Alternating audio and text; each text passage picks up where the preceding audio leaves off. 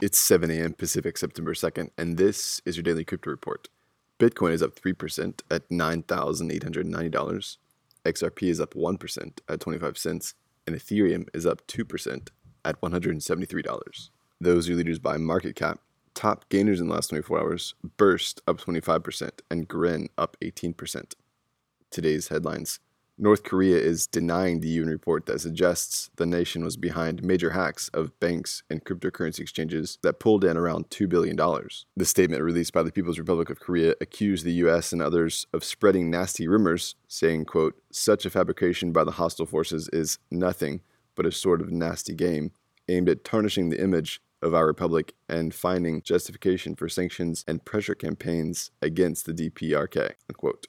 The UN report, which was presented at the end of July, was researched by independent experts. While Craig Wright is leaning on a natural disaster to save him from handing over half his Bitcoin, he's asking for an additional 14 days to challenge the judge's decision because of Hurricane Dorian. This has been a huge case, and the ruling against Wright came down just last week.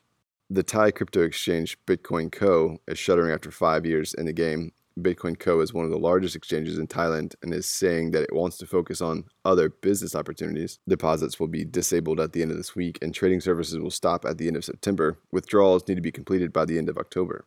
Well, Manny Pacquiao, the Filipino boxer and senator, is launching his own cryptocurrency called PAC. It's a way for his fans to buy merchandise and to interact with him on social media. The PAC tokens will be listed on the Singapore Global Crypto Offering Exchange. And finally, Soviet-era factories are finding a second life as Bitcoin mining farms because of their cheap electricity, naturally cold climate, and sometimes remote locations. Bitcoin mining farms in Russia account for 10% of the power supporting the Bitcoin network worldwide. These Bitcoin mining farms are attracting local and international miners and investors.